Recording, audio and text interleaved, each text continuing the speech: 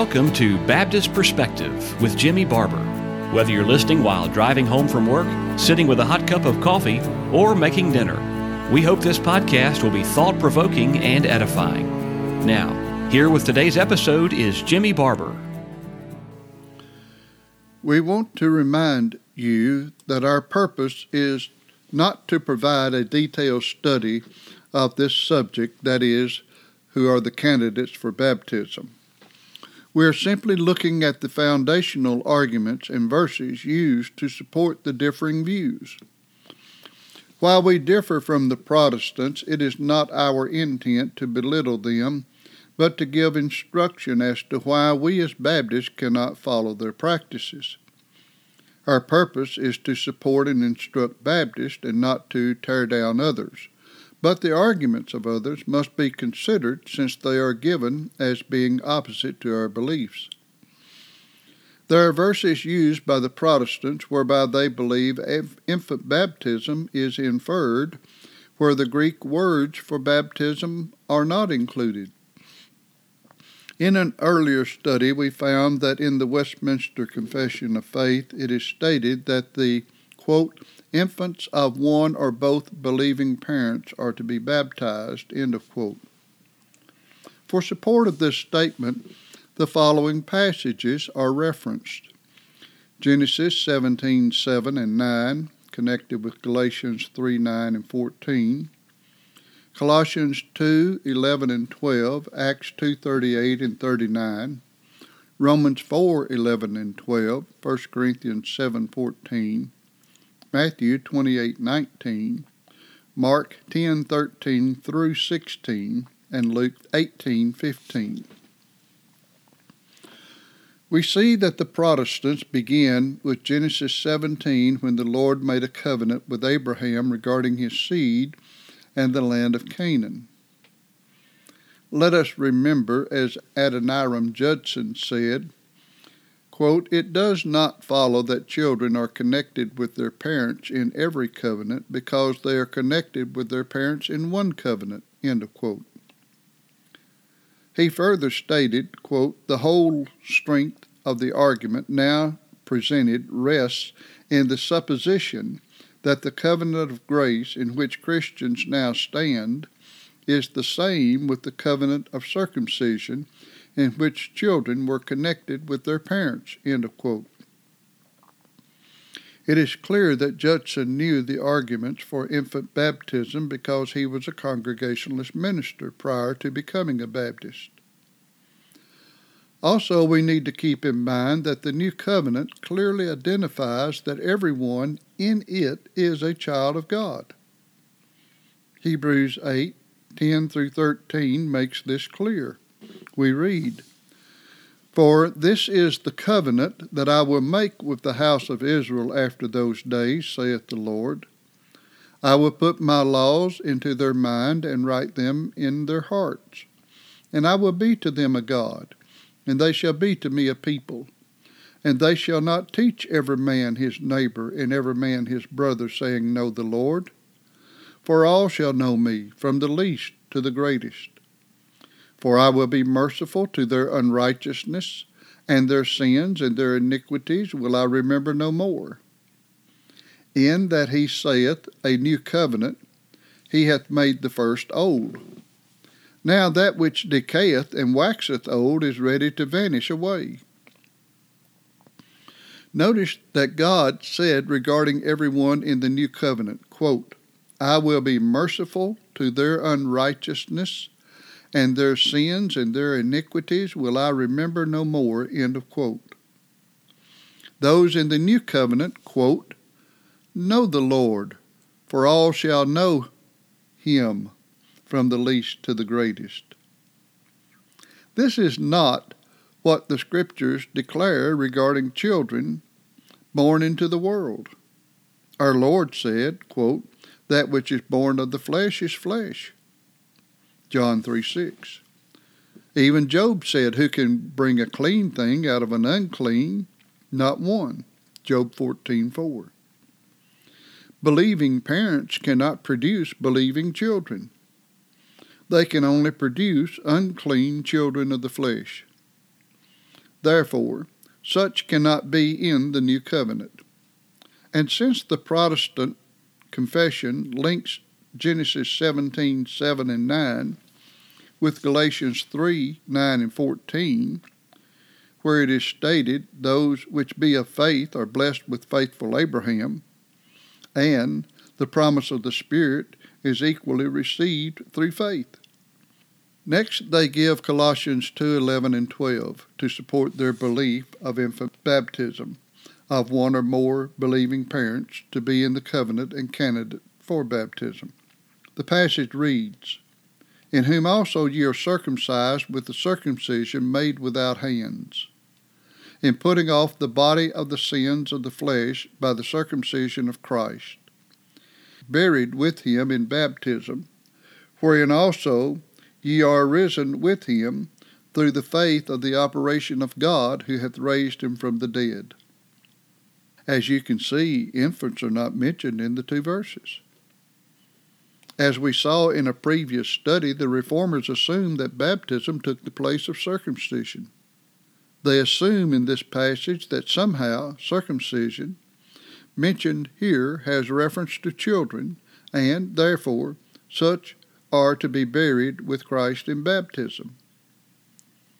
Of this passage, the Baptist B.H. Carroll said, quote, that in being united to Christ, they received the seal or spiritual circumcision, and their baptism was in a figure, both a burial and a resurrection with Christ.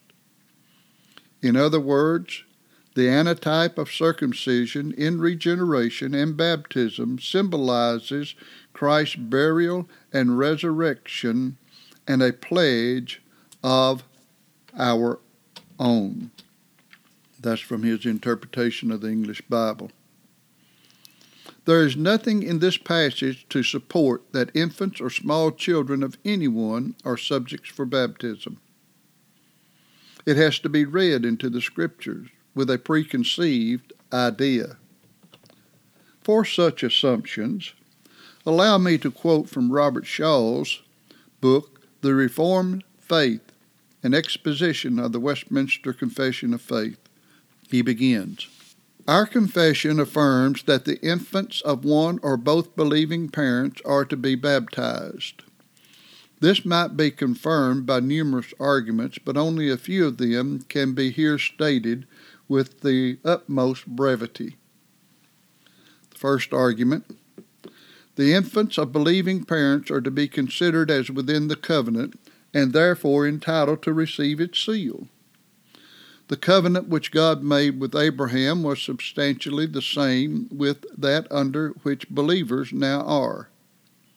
This appears by comparing Genesis 17:7, where the covenant made with Abraham is expressed, with Hebrews 8:10, where the new covenant is expressed. In the one, the promise is, I will establish my covenant between me and thee, and thy seed after thee, in their generation, for an everlasting covenant to be a God unto thee, and to thy seed after thee, and in the other, I will be to them a God, and they shall be to me a people." Now notice here, the author fails to quote that their sins and their iniquities would not be charged against any included in this covenant. Obviously, all infants that are baptized are not saved.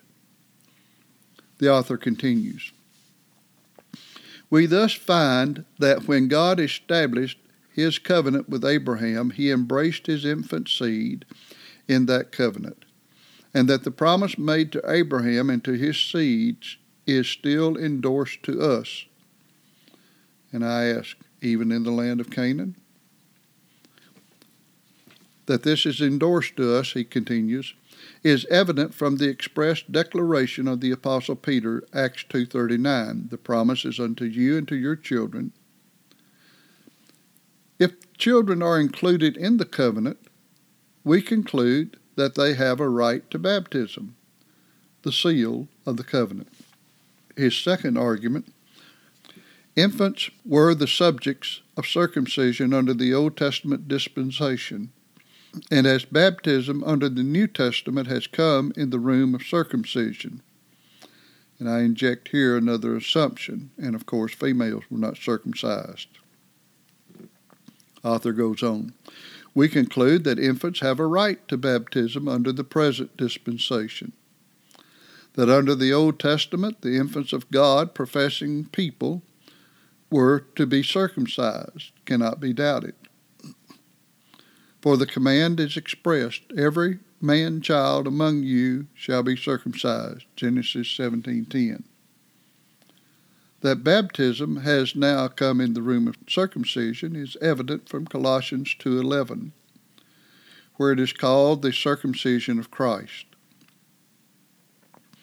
It must therefore follow, either that the privileges of the church are now greatly abridged, or else that the children of the members of the church now are to be admitted to baptism as they were to circumcision under the former dispensation. His third argument, that the children of professing Christians are members of the visible church and therefore entitled to baptism, appears from the words of our Savior, Luke 18:16. Suffer little children to come unto me, and forbid them not, for of such is the kingdom of God. By the kingdom of God we apprehend here to be understood the church on earth. And if children are members of the visible church, it cannot be denied that they have a right to baptism, the sign of admission. I say if children are members, then they have a right to the Lord's Supper as well. But that is not generally given to infants, particularly today. But if by the kingdom of God be understood the state of glory, the inference is strong that being heirs of life, they ought not to be denied the ordinance which is the seal of their title to it. His fourth argument, the warrantableness of infant baptism may lie inferred from the commission of the apostles to baptize all nations, which certainly includes infants, and from the practice of the apostles who baptized households upon their profession of faith by their domestic heads. Paul baptized Lydia and her household, the Philippian jailer and all his, and the household of Stephanas, Acts 16, 15, 33, and 1 Corinthians 1:16. And here Shaw gives a quote from Miller on his work on infant baptism. Now, though we are not certain that there were children in any of these families, it is highly probable there were. And I say that we have already studied these passages previously and shown the author is only assuming what is not stated in the Scriptures, and that only conscious believers were baptized in such households. The quote from Miller continues, at any rate, the great principle of family baptism, of receiving all the younger members of the household on faith of their domestic head, seems to be plainly and decisively established. And I say, really? This furnishes ground on much of the advocate of infant baptism may stand with unwavering confidence. That's the end of the quote of Miller.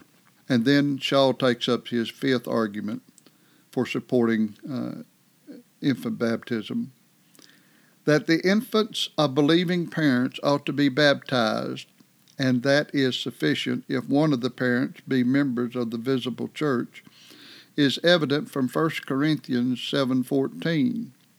For the unbelieving husband is sanctified by the wife, and the unbelieving wife is sanctified by the husband, else were your children unclean, but now are they holy. That's the end of the quote from Shaw's book. From this section of Shaw's, we see that the arguments are based on what is affirmed, assumed, appears, apprehended, inferred, and finally concluded from quoting passages or partial passages out of context to support his case. However, our time is up for our study today. The Lord willing, we will take up here in our next podcast. Thank you for listening to today's edition of Baptist Perspective. We archive our episodes so you can go back anytime and listen again. Do you have a question about something you've heard, or just want to let us know you're listening? Visit us at baptistperspective.wordpress.com. That's baptistperspective.wordpress.com. Thanks again for listening.